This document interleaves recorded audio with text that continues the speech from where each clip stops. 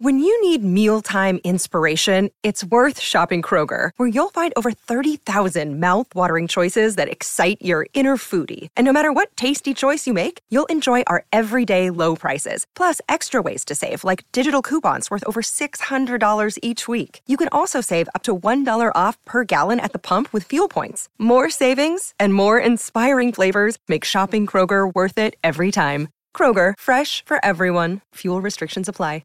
Ryan Reynolds here from Mint Mobile. With the price of just about everything going up during inflation, we thought we'd bring our prices down. So to help us, we brought in a reverse auctioneer, which is apparently a thing. Mint Mobile Unlimited Premium Wireless. How to get 30, 30, bit to get 30, bit to get 20, 20, 20, bit to get 20, 20, bit to get 15, 15, 15, 15, just $15 a month? Sold! Give it a try at mintmobile.com/switch. $45 up front for 3 months plus taxes and fees. Promo rate for new customers for limited time. Unlimited more than 40 gigabytes per month. Slows full terms at mintmobile.com. Welcome to the New Books Network. Hello, and welcome to New Books in History, a podcast channel on the New Books Network. I'm your host, Maggie Freeman, and my guest today is Nicholas Morton. Nicholas is an associate professor at Nottingham Trent University, where he teaches, researches, and publishes on the history of the Crusades in the medieval Near East between the 10th and 14th centuries. His book, The Mongol Storm, Making and Breaking Empires in the Medieval Near East, was published earlier this year by Basic Books, and that's what we'll be discussing today. So thank you so much, Nicholas, for joining me. Thank you for having me on the show. So something I found really interesting about your approach to this topic is that it's not a history of the Mongols per se, but rather you sort of illuminate the larger medieval world around and within the Mongol Empire and show the broader impact of the Mongols on the history and culture and geopolitics of the medieval Near East, and how people on the kind of Western periphery of the Mongol Empire reacted to and perceived Mongol encroachment and conquest. So why did you decide to approach this story in this way? Sure. My approach to the whole book is I really wanted to bring out not just an individual civilization or the interests of a particular people group or ethnic group or religion, but I felt that it's the totality that's important. It's the interaction. It's the sheer extent to which, I mean, you've got civilizations of multiple different faiths and from very different backgrounds, and they're all interacting with each other furiously, and they're selling things to each other, and they're learning from each other, and in some cases they're marrying with each other, and they're making friends with each other, and they're fighting and hate each other, and they're doing it all in a very, very narrow geographical space. And that's before the Mongols arrive. And so it's just the sheer complexity of it all and just how fascinating it is, almost from a sort of people-watching perspective, just to see how people behave when they're placed in that kind of environment. And there are so many really rich stories and accounts of what's going on. Some of them are fascinating and wonderful. Some of them are awful and terrible, but they all shed a light on how human beings behave in very different contexts and how they cope with people who are very different to themselves, whatever form that difference takes. And I think that shines a light on also many issues, not just of importance to the medieval period, but of perennial interest about the basics of human behavior, how we construct our own identity, how we project identities onto other people, what we take from other people and what we don't take from other people, and how we cope with change and, in this case, existential crisis, as the entirety of the Near East has to work out what it's going to do about the advent of the Mongol armies. And so you brought up the accounts that we have of this period. So can you talk a little bit about the sources that you used? What are some of those written accounts of this period of the Mongols and of the Mongol conquest specifically? Sort of what did they, or I guess what are the kind of contents and how are they written? How do you sort of deal with biases of authors when you're trying to pull this history together? Sure. I mean, the simple answer to that is part of the reason this project took so long is that I tried to read or engage with as wide a range of sources as I possibly could. So that can be anything from Italian shipping contracts to histories by Persian authors from this period.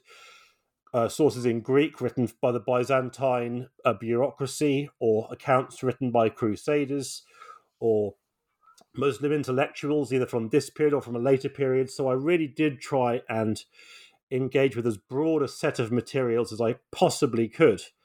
How I deal with biases, in a sense, is I find I try to work with them, in a sense, in that I'm not trying to necessarily trying to counteract them. I'm trying to use them because I want to understand how people approached the various issues or agendas of their day.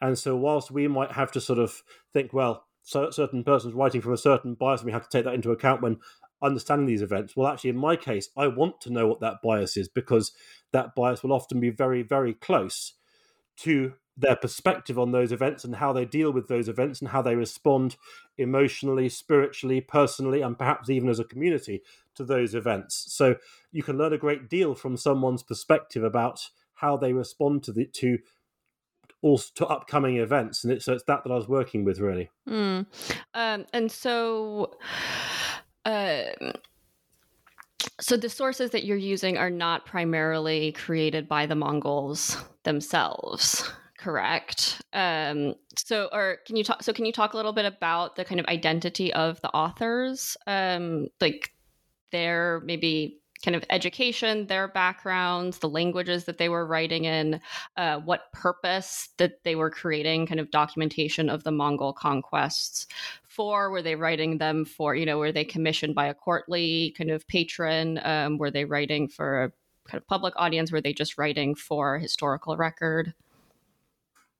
Sure. So we do have some accounts not written by the Mongols themselves per se, but written by courtiers within the Mongol court, not themselves from a Mongol background, but writing for the Mongols. And I find their perspectives fascinating because they illuminate a process that it comes across very clearly in the sources. The sources I'm talking about here are mostly Persian sources, but sources from other cultures as well, which is that they write very positively about the Mongols. They talk about how the Mongols brought justice to the region in some cases, or how the Mongols were God's will for the region because they called out the people on their sins, and they said, we're going to reform the area and make it into a more perfect manifestation of whoever the religion is that they're writing about, which for many of the Persian histories is Islam, but you do get similar kinds of messages in some of the Christian sources for the period as well. And I find that very interesting because it illuminates a power dynamic. Because when the Mongols invaded the Near East, which is the area I'm most concerned with, there's no stopping them. No one's meaningfully able to put up military resistance, at least not for the first 40 years. And at that time, at least, there's no particular reason why anyone should doubt that the Mongols will go on to rule the entire planet, which is what they're trying to do. So what do you do in that environment? Well, we're encouraged perhaps in modern-day fiction or modern narratives to say, well, if you face tyranny, you should stand up and resist it. Well, in fact, in history, that very rarely happens. In my experience, resistance, rebellion, civil war of that kind normally occurs when the conqueror's grip is weakening, not when it's at its strongest, because there's no hope of resistance. And so what you've got is you do have these writers writing tremendously nice things about the Mongols, talking about fitting them into their spiritual thought worlds, fitting them into their theology, saying things that would be very pleasing in the ears of their Mongol masters, perhaps even trying to steer them to adopt more of their cultural, more of their religious identity. And the Mongols, of course, in the Near East do convert during the course of the 13th century. And they convert to Islam, but there's lots of other attempts to convert them to other religions as well. So this in a sense, is what I mean by working with the biases in the sources, in that you can see in their attempts to win favour with the Mongols, who of course have conquered, and they haven't been gentle about it, the entire region. They're trying to win favour with the Mongols because they can't resist them. So they have to work with them. And if you work with them closely enough, then perhaps you can begin to steer them. And I think that's what we're seeing in the sources, and that makes them really fascinating. Hmm.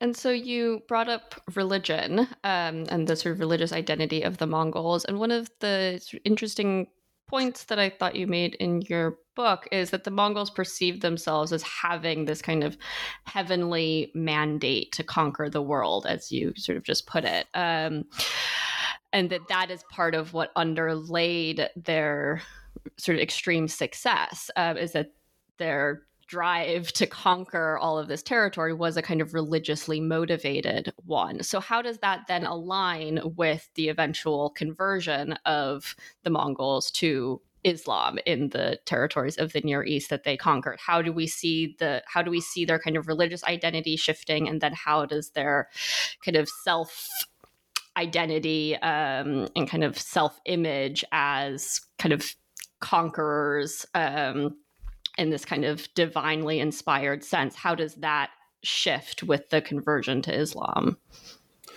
Sure. So, of course, in the Near East, the Mongols convert to Islam, but in other regions, for example, China, they convert to Buddhism among other faiths too. So it depends on the region. But in this one, in the Near East, it's interesting because as the Mongols begin to convert, they don't just convert wholesale and overnight. They convert to Islam, but there are still elements of their former beliefs, their former identity. And so the notion of the importance, the spiritual importance of Chinggis Khan and the descendants of Chinggis Khan and his spiritual mandate, that remains for a long time alongside Islamic identity and theology that they have also taken on. So there is a long crossover period. And in fact, the influence of the long-standing Mongol beliefs about their purpose, their mission, the importance of Chinggis Khan, that continues for a very much longer period than covered in the book. So it's a gradual movement. There are sort of important moments, but it's not something that happens overnight. And long periods remain when they continue to maintain the beliefs of their forefathers. And so, the Mongols are seen as just like one of many steppe peoples who kind of emerged from Central Asia to terrorize the West, in the sort of mold of the Huns or the Scythians or the Timurids. But I think, the Mongols are certainly, I think, the most successful instance of such a people in terms of building, in terms of sort of sheer kind of territorial expanse, in terms of building an empire, in terms of adapting their rule to the kind of local conditions. And then I think they also sort of have left behind the longest legacy with these very long-lasting resonances of the kind of fearsome Mongol hordes that really echo, I think, into the present day. So why do you think that is? How can we explain the sort of profound success, like in their own time, but also the lasting influence of the Mongols? Was it just like a case of kind of right place, right time? Or what do you like? What's the like secret ingredient? Sure. You're absolutely right. So 200 years before the Mongols, it was the Seljuk Turks who came out of the Central Asian steppe and conquered actually a very similar region to that conquered by the Mongols in the Near East at least. And in fact, it's the Seljuk Turks who increasingly research is beginning to suggest, and because they had conquered a similar region, because they had a similar cultural background to the Mongols, and they converted to Islam about a century or so before the Mongols did, they provided a very natural template for the Mongols to follow in their own conversion. But sticking to your point about sort of the impact of this and why they were so successful, and I think you're right that these two things are linked. The first is the sheer scale of the Mongol Empire. It is, to some extent, their belief that they have this right to global conquest that adds a degree to their abilities as conquerors. It's partly their willingness to learn and to acquire information and technology and personnel from the people they've conquered and then make use of them and weld them into their machine of conquest, which makes them that much more powerful. And then, of course, there is also the upward cycle of victory leading to victory. Once you've won half a dozen times, everyone's expecting you to win, including your future enemies, which makes it that much more powerful. So with the Mongols conquering so much of Asia, suddenly that means that the Mongol Empire embraces regions like, well, from the Pacific seaboard all the way across to the borders of Hungary and Poland. No one's ever done that before. And so these factors behind the Mongols' success create this massive zone.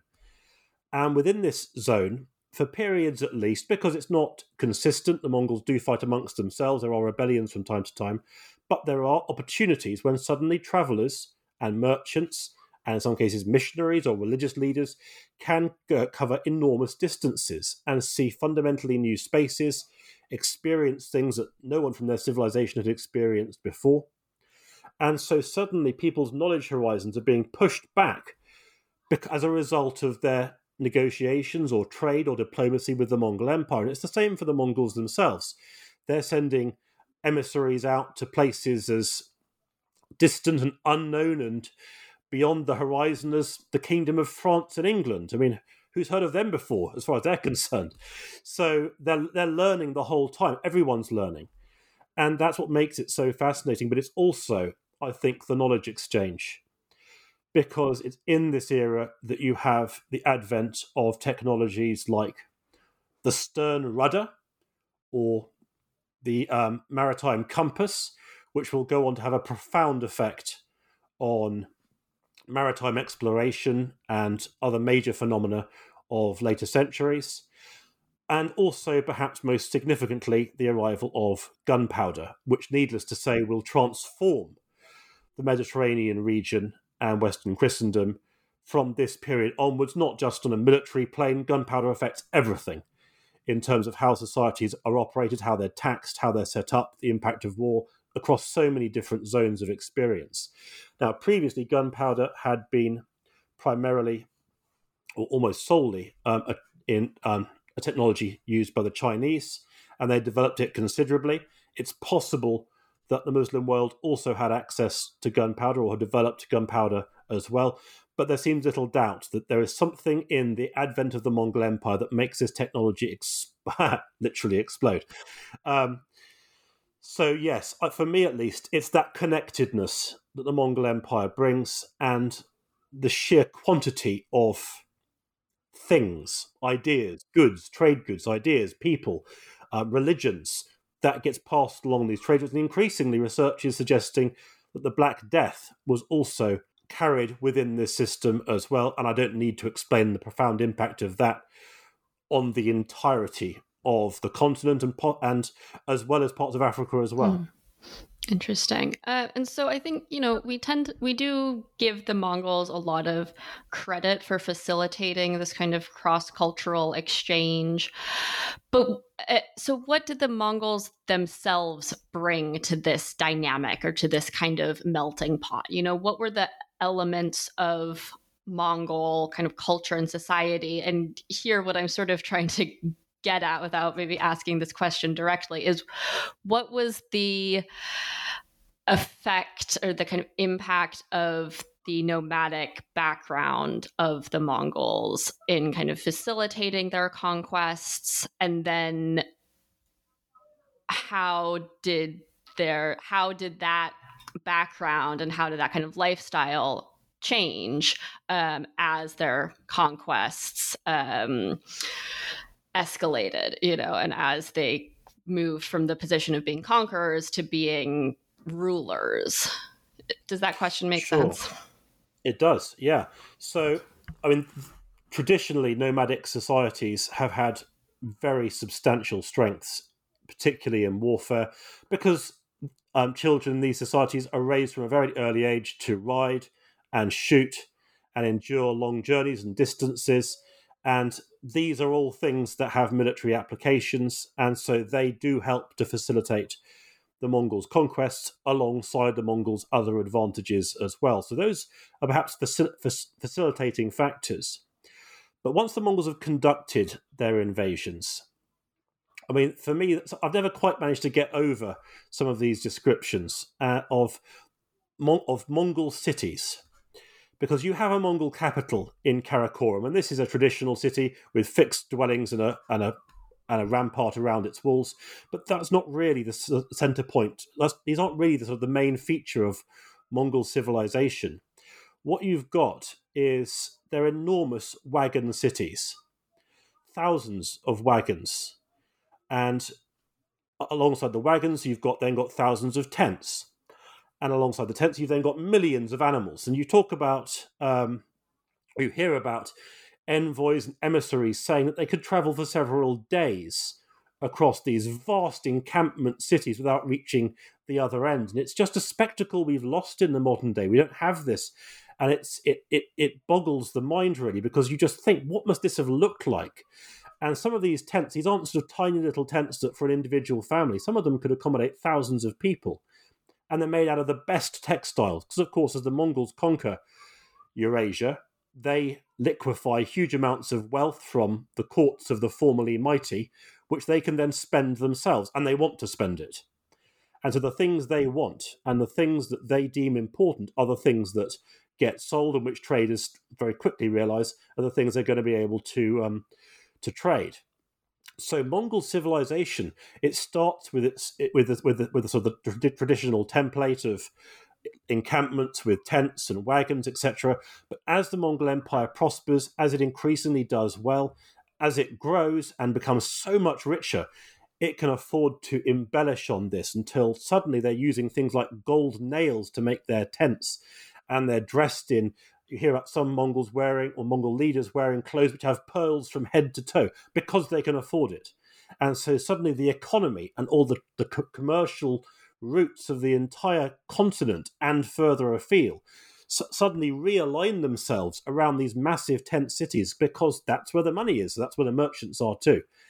And so, in a sense, I'm not sure how much this answers your question, but I think you have this meeting point. The Mongols remain, for the most part, or at least research seems to suggest they remained largely nomadic in their way of life. And yet, this is not the nomadic way of life of their sort of former generations. I rather sort of offhandedly call it the imperial nomadic lifestyle, because then their tent cities are no longer the focus just for their own people or for their flocks and herds, but for multiple civilizations, all of whom are looking for direction to these massive tent cities with their great gold tents and their jewel-encrusted clothing. And you even hear about Mongol courts having different colors of clothing for every day of the week, because they can, so why wouldn't you? That's really interesting. I mean, yeah, that's a very evocative picture of what these tent cities must have been like, which, yeah, it's so hard to imagine. And it's such a kind of shame that they don't exist, can't exist in a form where you could still experience them today, except in, there are a handful of images and manuscript paintings that I think do not even come close to replicating kind of what the full effect of these places must have been.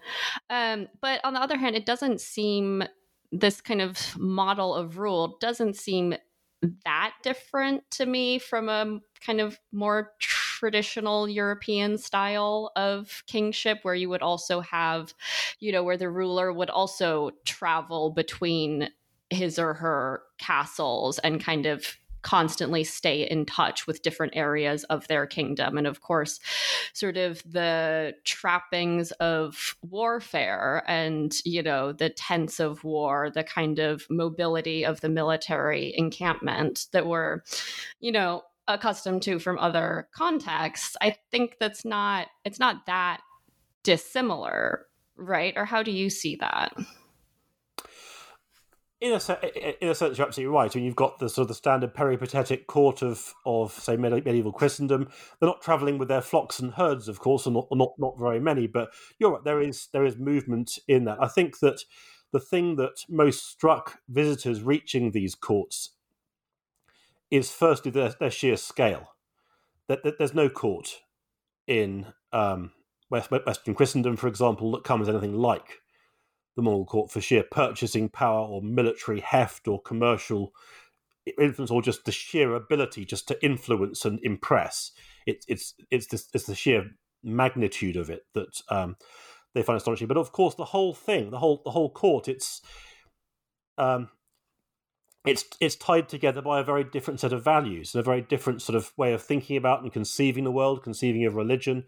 And so, in a sense, yes, the moving around that's similar, but the intellectual life, the cultural life, the value systems, the morality systems, the religious systems that knit all this together, these are very different. And it is so fascinating to see people like Armenian emissaries or envoys from Mamluk Egypt or Franciscan friars going to these courts, and then just how they try and work with them and understand them and try and work within those systems, but bringing it, of course, within the context of their own network of ideas and beliefs. And so on the topic of nomads, I really appreciated how you discussed the role of non-Mongol nomads in this history as well. And you write about other nomadic peoples, or peoples within the other empires which the Mongols invaded or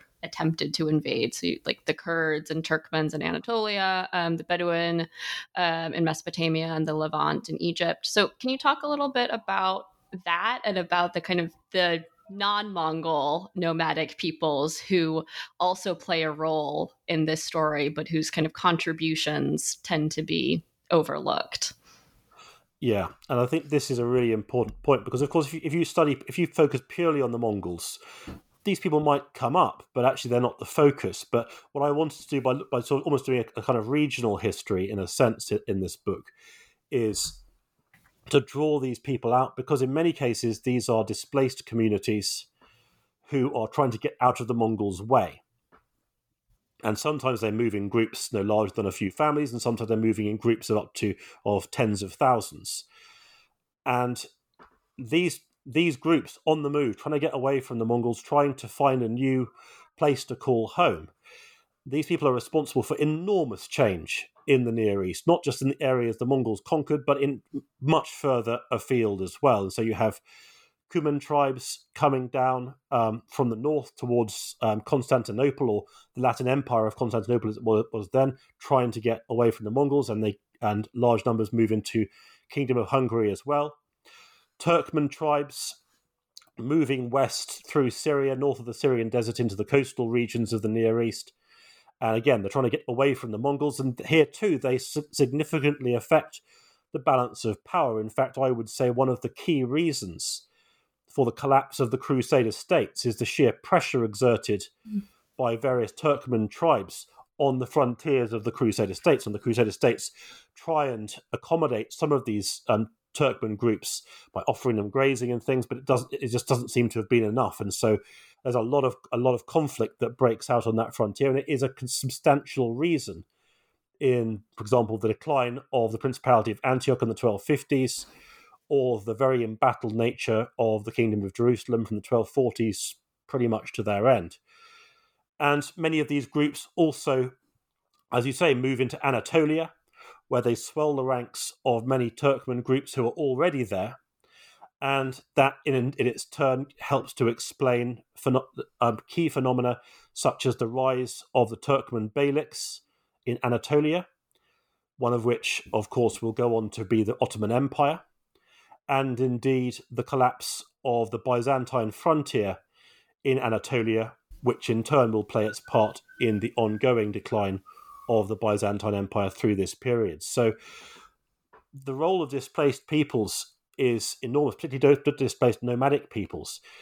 Some civilizations benefit considerably from these groups arriving in their borders, and the Mamluk Empire seems to have enrolled a great many in their armies. So it's interesting to see how they change the balance of power. And in a similar vein, we hear about other groups, for example, silk workers from Mosul, who fled in advance of the Mongols and ended up in the Kingdom of Jerusalem, where they set up a silk emporium and started to trade in silk, which of course changes the commercial face to some extent of the Kingdom of Jerusalem itself. So there's all sorts of different interactions and impacts, some of which will have been deemed positive by some civilizations, some as negative, but it's the totality, it's the evolving of the ecosystem that is perhaps so fascinating here. And so this might This question might be a little outside of your area of expertise, but I'm just curious, what's the environmental impact of all of this? Like I study pastoral nomadism, and so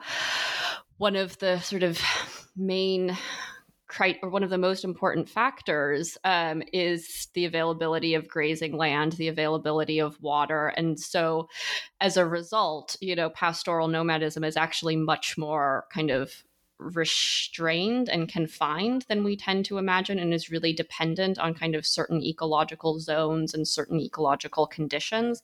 And so I'm just imagining, with this displacement and kind of large scale shifts of nomadic peoples, the sort of environmental imbalances that might occur, not to mention sort of the environmental impacts of war, devastation, like you said, the migrations of other peoples for other reasons across this region sort of in mass.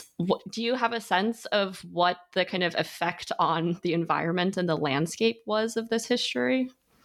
Yes, indeed. It's a vital factor because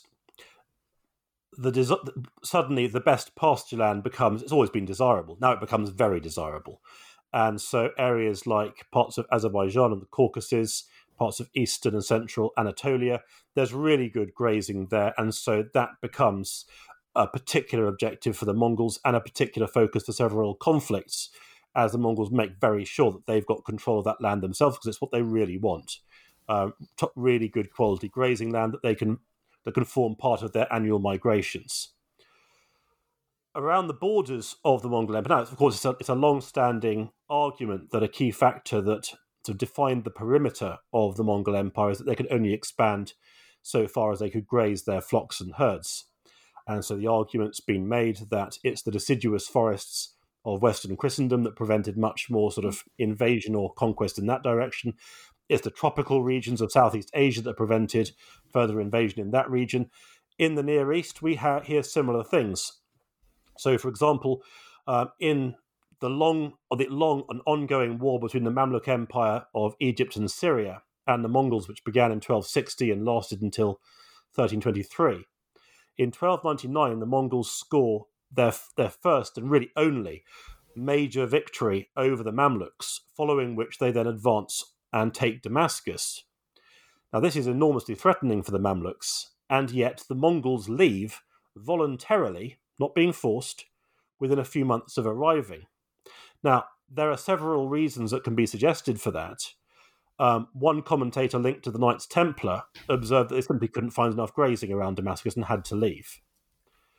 So that there are other arguments that could be advanced too, but it's interesting to see that a contemporary observer made that link so explicitly. And then, of course, there are all sorts of things that people trying to either fend off the Mongols or fend off other nomadic peoples do in this era in order to try and hold them back by using a sort of, you could call it an environmental approach. And so we hear about people ploughing up the lands outside Baghdad simply because they want to deny them to grazing animals. We hear about the Byzantines planting trees on grazing because, of course, it's easier to graze grassland than trees or woodlands, so that would be another approach. And the Mamluks, the Mamluk Empire of Egypt and Syria, they actually had special teams of burners whose job was to go around burning grassland. Again, because they know that if the Mongols can't graze their herds, the Mongols can't conquer. Now, no one doubts that this is, at least in some way, a factor for defining the perimeter of the Mongol invasions in the Near East.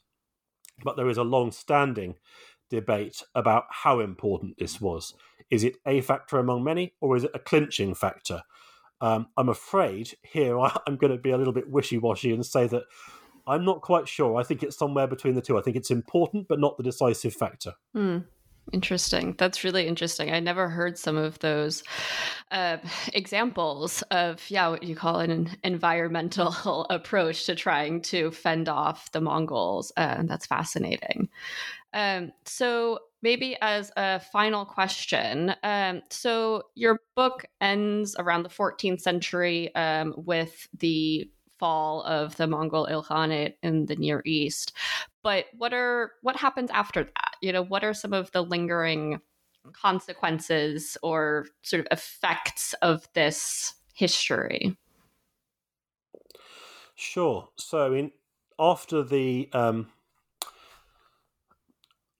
Mongol conquests, which reached their culmination in about 1260, the Mongol Empire becomes consumed with civil war, and you've got the breaking up of the Mongol Empire into its various different regions: the Ilkhanate in the Near East, the Golden Horde, or just Horde, in Western Eurasia, and then the Great Khans in China, among other parts of the empire. So the empire breaks up. In the Near East, the Ilkhanate continues for several decades at war with the Golden Horde and with the Mamluk Empire. It makes a peace with the Mamluks in 1323, but increasingly infighting within the Ilkhanate will eventually cause it to break up into various different regional groupings, and so the empire itself sort of falls apart and fragments. That remains the case until you've got the advent of Timur in the late 14th century, who then brings on a new wave of what could be described as a new form of Mongol invasion into the region, but that sort of goes a little bit beyond the scope of the book. In terms of the lasting legacy of this, naturally there's a lot here for anyone interested in the ongoing relationship of nomadic and agricultural peoples and the influence of one on the other, whatever form that may take, and the mergings and shiftings between the two, which of course is fascinating. In terms of the long-standing impact, focusing on my book, and I would say that one of the biggest impacts is just the sheer quantity of political change. Before the Mongols arrived, you've got the Anatolian Seljuks in eastern and central Anatolia, Crusader states along the coast, the Ayyubids in Syria and Egypt, the Abbasid Caliphate in around Baghdad. These territories are all conquered by the Mongols, and by the end of this period, they've all been overthrown and they don't come back. So there is significant change across the region, and so it is. The map of the Near East looks so fundamentally different in 1323 than when it does in, say, 1218. It's that enormous impact that is so important. I think that probably do see with the Mongols also a spread of nomadic civilization in this era too, which may again change the balance in the way that regions operate and the balance of trade, and probably also a greater level of connectedness too, as I've mentioned, with trade routes and greater knowledge of what lies beyond each society's knowledge horizon.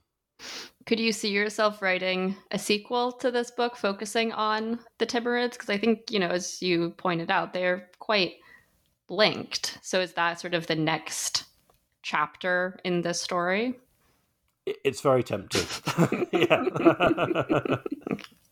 Okay, well, you don't have to commit to anything right now. But thank you so much for joining me, for coming on to share your really encyclopedic knowledge of this history with us. I really enjoyed your book and I learned a lot from it. So thank you for writing it as well. Thank you.